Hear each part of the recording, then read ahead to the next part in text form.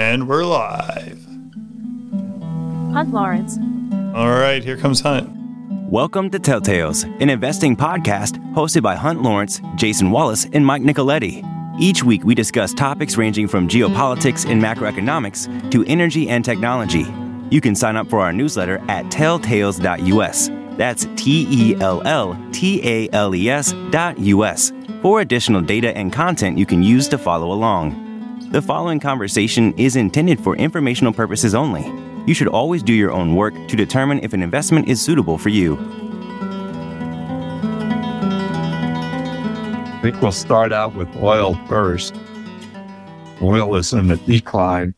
In the price of oil, there's a risk premium, and the risk premium has gone down, and we hear about that from every news source we look at. So it's good news for the world, not necessarily good news for the price of oil.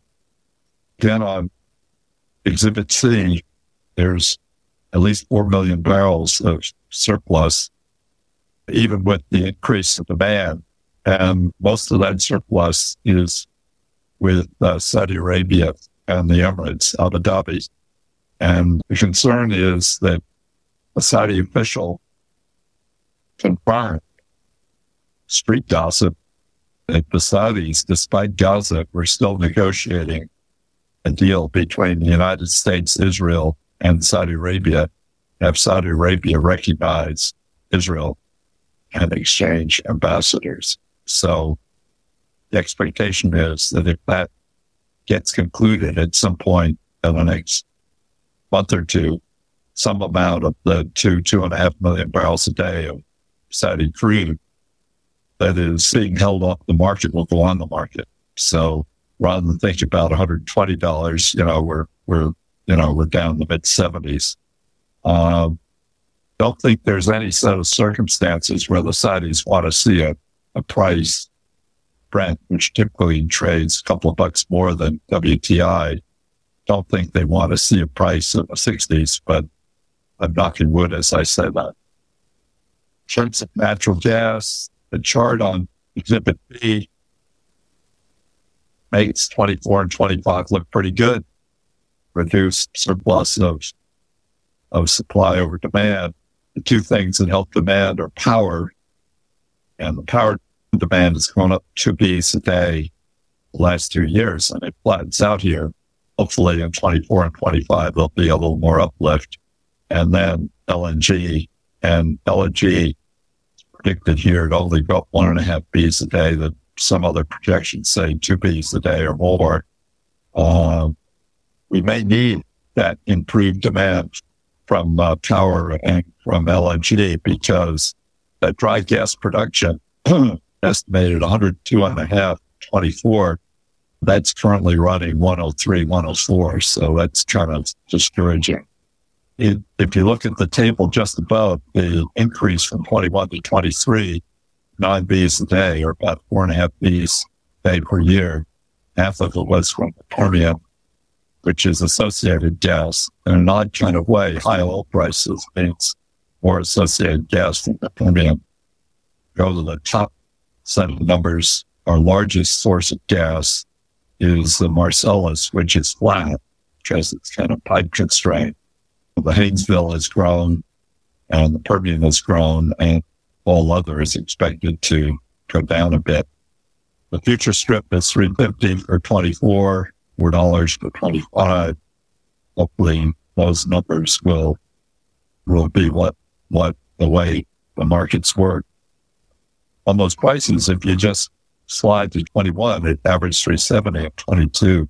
It's close to $6 now. What in the world happened? $3.70 to $6 down to $2.80. It was pretty much Europe and Ukraine feeling that LNG prices would be very high, and that would pull up U.S. gas prices. LNG prices and the internal prices in Europe got as high as $60. But as the Europeans made it through the winter, they came down, and those prices now, which European gas storage full, those prices now are $14, $15. So, the Europeans made it through last winter.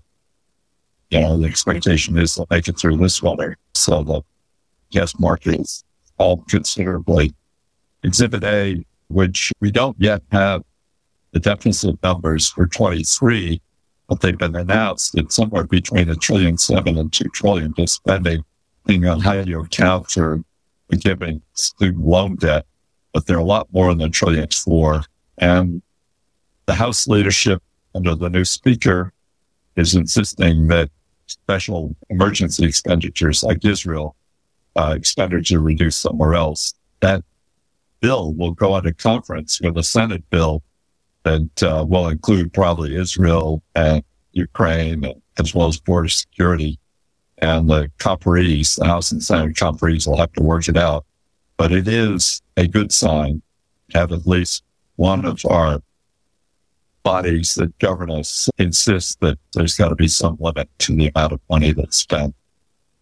I'd like to, since it's kind of oil and gas related, go to the Antero page. That was the one page that got updated last week. It's page 12. The three gas companies here, Antero is totally Marcellus, EQT is totally Marcellus, Chesapeake is about 60% Marcellus and 40% Haynesville, and Antero Midstream is here as a comparison. Antero Midstream's operation is entirely transporting, gathering, and processing Antero's gas production. Antero Resources owns about 31% of Antero Midstream. The purpose for having it here is to show how midstream and upstream are different. Midstream isn't impacted by commodity prices as much. And so the free cash flow in Antero Midstream is around $600 million. At today's gas prices, the cash flow in Antero Resources is, which is all upstream, is around $600 million. If gas pricing just goes up like 50 cents, that free cash flow goes to $1.2 billion. And the Antero Midstream free cash flow at $600 million stays more or less the same. You can see that Antero Midstream trades for 15 times free cash flow, which seems like a full price, but a dividend yield of 7% because it pays a lot in dividends. As you can see, their free cash flow is $600 million. Their dividends are $400 million. In Antero's case, out of $600 million, they buy in stock. They don't pay a dividend. So they're both in the same range times free cash flow. But of course, if the price of gas is going to be 50 cents higher next year, Antero's free cash flow goes to $1.2 billion. So it's a different investment. It's run by the same management. Antero Midstream really doesn't have separate management. And Antero owns a third, but it is a good contrast of the difference between midstream and upstream and the impact of commodity price on that.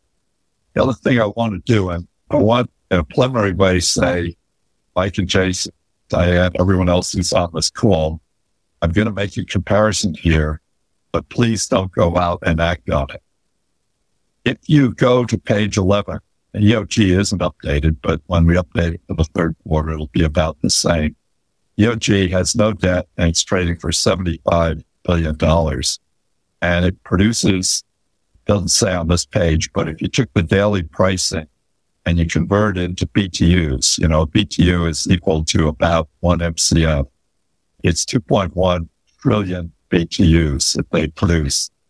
If you go to EQT on page 12, their production is now about almost 6 Bs a day. And it's almost all gas, or it's gas and NGLs, and half the NGL barrel is ethane, which trades for less than gas. So just consider it 100% gas, all from from Marcellus. It's also 2.1 trillion. So in terms of heat content, they're equal. But Antero trades for debt plus equity 22 billion, where EOG trades for 75. Now, this is not a signal to go out and buy EQT, but it is interesting. I mean, the BTU equivalency is 6 MCF, 1 barrel.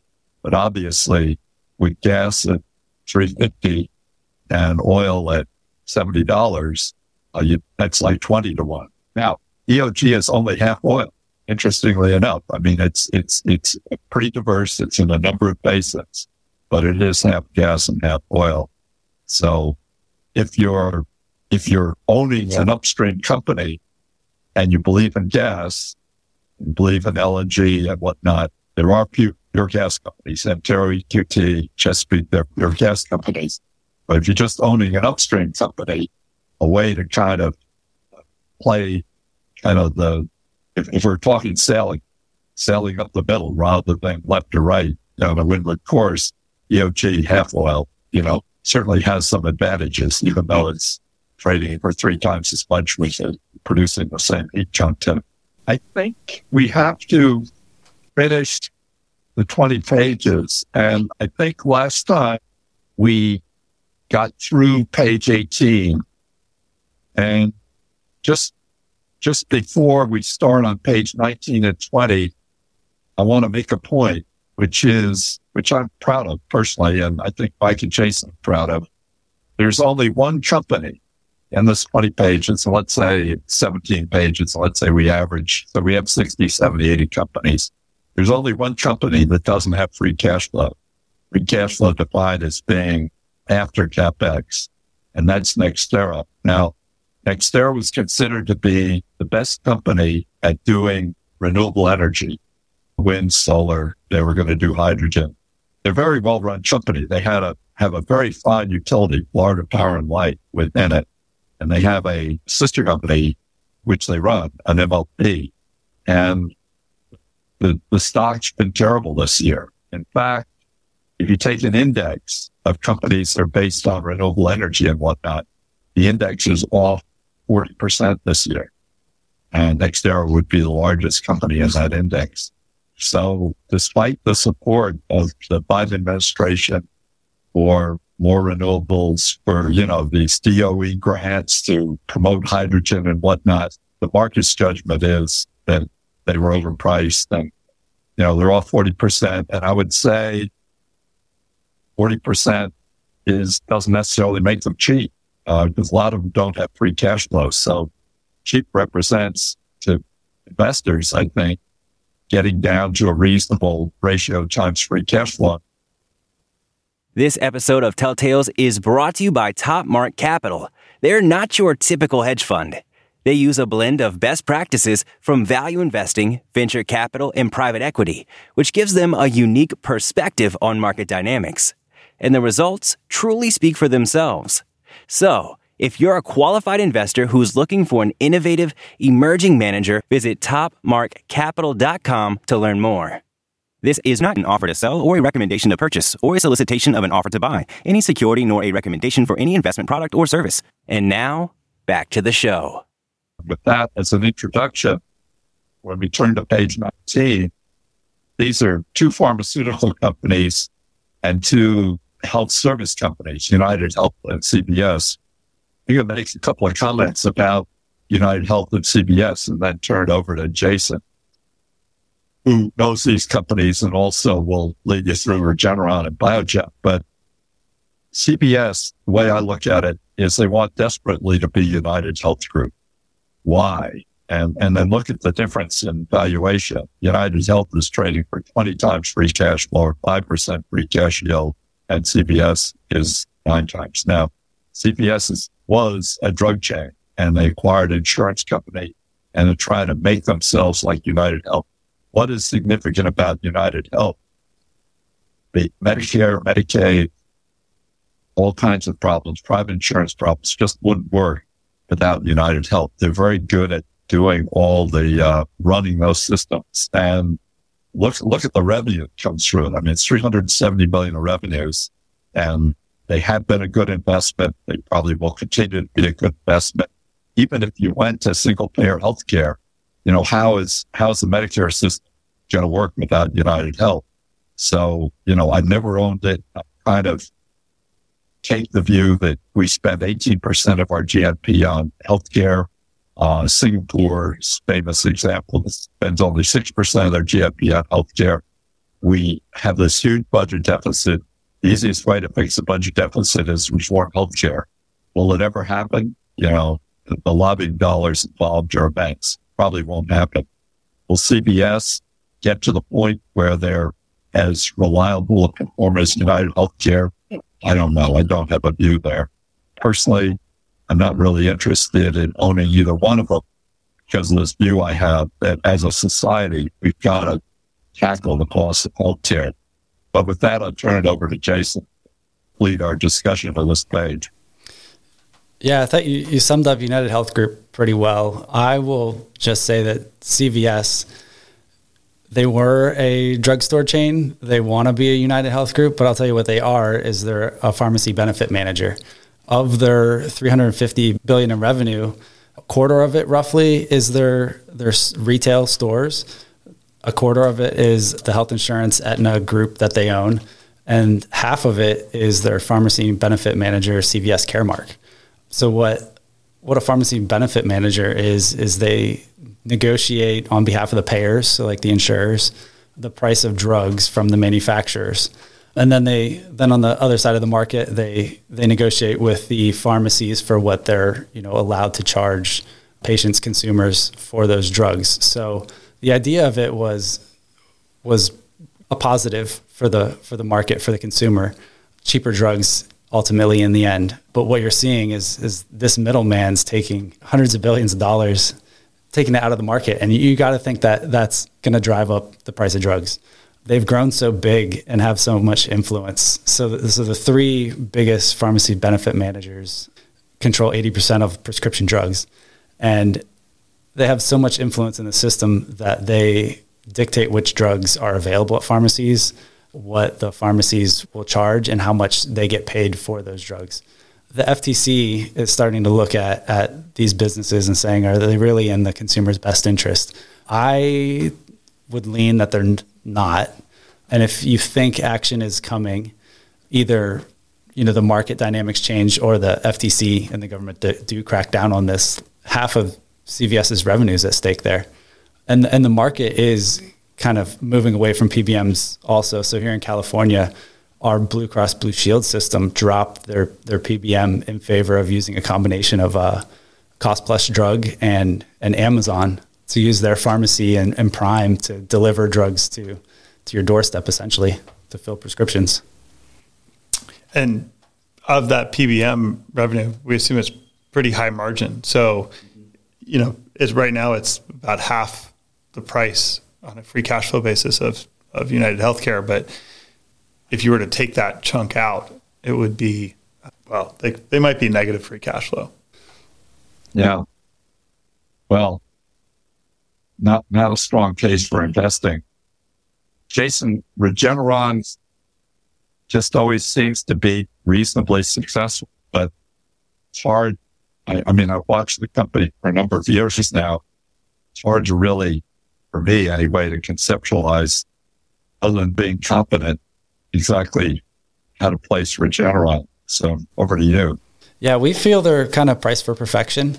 But a quick little aside is when the pandemic started, I was doing some consulting for a software company that they facilitated running clinical trials through a software solution remotely. So participants in the trials didn't have to go to clinics. Became very important when the pandemic started, as you can imagine. And one of our customers was Regeneron. So we helped run their trial for their antibody therapy for COVID. It was very successful. But one big takeaway out of that is they were by far the most organized and most professional team of any of the pharma companies we worked with. So if any company is priced for perfection and can rise to that bar, maybe it's the Regeneron team. Right. And I'll add a couple of things on Regeneron because I looked at them relatively recently. Their main product is called Ayella. It's a treatment for macular degeneration. And a handful of other conditions. It's actually down year over year revenue-wise, but they got an approval for essentially a high-dose version of that product. And so basically the bet on the company now is this high-dose version is going to be a defensive move against competitive treatments that will bring the market back to them. And the pricing's higher, so it's better margin, better for the patients because you have fewer treatments. So it'll be interesting to see how that plays out. But back to what Jason said, we think it's in general priced pretty much for perfection. Biogen's fairly controversial, isn't it? It's up and down and all over. But once again, over to you guys. Yeah, so the big moves for Biogen are its two largest drugs are facing patent cliffs. One had a portion of its patent portfolio expire earlier this year, and then their big drug Spinraza comes off patent at the end of this year.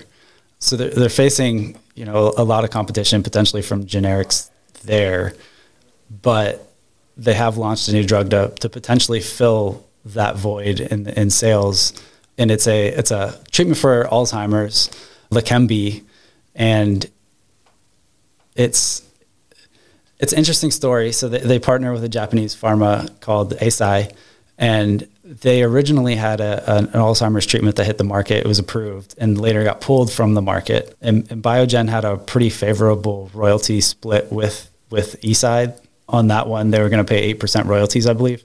And part of that agreement was the next Alzheimer's therapy, they would split 50-50. So the first one got pulled from market, and then this new blockbuster drug is the next one. So they have a much less favorable split on the revenue there. But it is expected. I think the expectations are north of $12 billion a year in sales by 2028. And Medicare's picked it up. So it should be a large drug, but in the next 5 years, I expect a lot of competition in that kind of, in the Alzheimer's treatment, to arise. I think we're going to have to do page 20 next week because we want to leave time for first couple of pages and news on the first couple of pages. The Apple earnings came out and were, flattish, but not as disappointing as I guess they could be. And then one thing occurred to me, I haven't talked about, Mike and I talk every morning, I haven't talked, but I mean, is there a set of circumstances where the price of Apple and the kind of flat results, and with it trading at 30 times free cash flow, or somehow Berkshire Hathaway decides to lighten up? Mike or Jason, the impact on the stock price of Berkshire Hathaway selling any of their position would probably be significant. But if you were Todd Combs or Buffett himself or whatnot, how would you treat this position that they made so much money on? I noticed that Berkshire Hathaway report their market value of their securities position were down $30 billion in the third quarter, and 20 out of the 30 was their position in Apple. How would you look at it in terms of, have you made a lot of money in it? Do you just stick with it over the next 5 years, or how would you size up Apple if you're the largest Apple stockholder? So before I answer that, I'll explain why I think the stock's held up. Because the last 4 quarters, they've had year-over-year declines in total revenue, which is, it's impressive that they trade at 32 times free cash flow, given that fact. The interesting point, though, is, especially in this quarter, is their gross margins went up pretty significantly. And part of that is because services went up pretty significantly. So the theory is that maybe they renegotiated their deal with Google, because you wouldn't expect that to have gone up that quickly. And any increase in revenue from Google would be 100% gross margin. So they do have a sort of a beautiful thing going where if hardware sales are down, gross margin goes up. So that sort of supports the flat stock price over the last year. Now, to answer the question about what do I do if I was Todd Combs or Buffett, I think I'd do what we did, is we actually sold our Apple position. And I hate selling any position, especially one that's a good company that's well run. But especially now, I think there's a lot of other things that are interesting. Fortunately, we don't suffer from the problem, the weight of the problem that Berkshire Hathaway has, is just being so big. Unfortunately. Yeah. I say it in jest. But we don't suffer from the same constraints. And there's only so many investments where you can pour that large amount of money into. So they deal with a lot of large numbers in a very different way. So, your average investor that's in an S&P 500 index fund has a pretty healthy chunk of Apple as well. So, it would take things going severely south to really affect their stock price, I think. But it would, if somebody like Buffett did start to sell, you would see it. Yeah. I guess one thing I think about is a cell phone, and particularly an iPhone, is not necessarily a luxury item anymore. It's a necessity for most people. So that's a good business to be in. Yeah. We have 3 or 4 minutes left. Mike and I this morning or yesterday morning, I forget which, we're talking about, given the multiple of language models that have been announced, what exactly that means in terms of how much GPUs Microsoft and Amazon and Google and Oracle have to get into their server farms. And Mike said an interesting thing, which we'll see how Jason reacts to this. Mike said, even though the NVIDIA price is high because of free cash flow, I mean, it assumes free cash flow goes from, I have here on page 3, free cash flow at a current run rate of 40 billion of revenues, 11 billion of free cash flow. And it probably, it's 100 times free cash flow. So if you just do the rough math, whoever's paying, this kind of price for the stock is assuming free cash flow is going to go to 30 billion and be, not just go up and go down, maybe spend a little bit of time flattening out, but be pretty well established at 30 billion. Jason, Mike said this morning or yesterday morning, I forget which, that he thought price for advanced micro devices had more downside risk than the price for NVIDIA. And want to see what your commentary is on that. It's interesting. I see where he's coming from, certainly. AMD is trying to gain market share in the GPUs for the AI space. They're making progress there. And I think some expectations are they're going to take market share. And we'll see if that pans out. The CPU side is stagnating, right? If you look at the total spend in data centers that was all going to CPU servers, the vast majority of that spend now goes to GPUs, and AMD is only going to capture 2 billion of that. I think they projected for next year, and NVIDIA is doing tens of billions. What are they? They're projecting 80. Yeah, and only like a teens in that is gaming. So call it 65 billion in AI revenue. So. And the only way they capture that is by pricing low enough so that it's worthwhile to essentially do the heavy lifting, the software work to make it work. Yeah, I see where he's coming from. I don't disagree with it. I think AMD is more vulnerable to other things like RISC-V coming and the hyperscalers just building their own chips rather than trying to shift off of NVIDIA to AMD GPUs. So certainly understand it. The growth is by far on NVIDIA's side. Yeah. And I've gotten used to the term hyperscalers, but I think what we mean by hyperscalers are Microsoft, Azure, and Amazon, and I guess Facebook/Meta for its own account. In other words, the people are building data centers will start to use their own chips as compared to paying, a real premium price than NVIDIA. Right. Yeah, they have networks of data centers around the world and at an extremely large scale. Right. Just since everyone has macro on the mind, and since the Chinese leaders come into San Francisco, I think next week, once again, commentary from Mike, we talk 20 minutes every morning at 8:30 Eastern time. So it's pretty early San Diego time.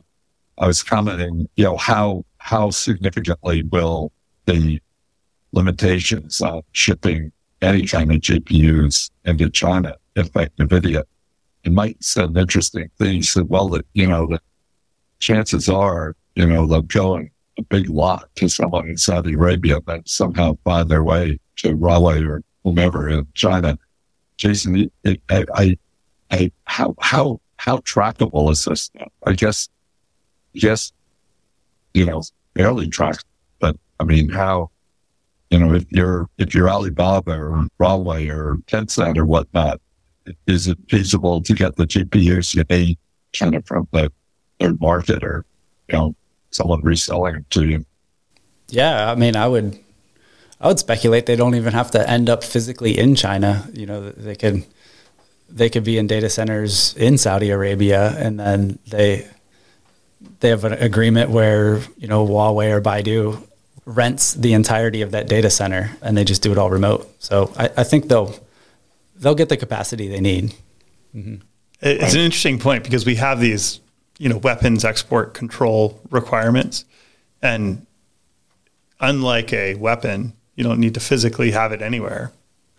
Right. So it's another sign of antiquated laws and antiquated approaches to solve new problems. Right. Well, that'd be a great question if someone got the Commerce Secretary or someone like that in a news conference to say, what about GPUs housed in Saudi Arabia with capacity rented out to China? That'd be a great question. Someone should plant that. See how up to date she is on how things like that could happen. With that, we'll do page 20 next week, and everyone be well and stay healthy, and we'll look forward to talking next week. Take care. The views expressed on this podcast are the host alone and do not constitute an offer to sell or a recommendation to purchase or a solicitation of an offer to buy any security nor a recommendation for any investment product or service. While certain information contained herein has been obtained from sources believed to be reliable, neither the hosts nor any of their employers or their affiliates have independently verified this information, and its accuracy and completeness cannot be guaranteed. Accordingly, no representation or warranty, expressed or implied, is made as to, and no reliance should be placed on, the fairness, accuracy, timeliness, or completeness of this information. The hosts and all employers and their affiliated persons assume no liability for this information and no obligation to update the information or analysis contained herein in the future, and may or may not hold positions in the securities mentioned.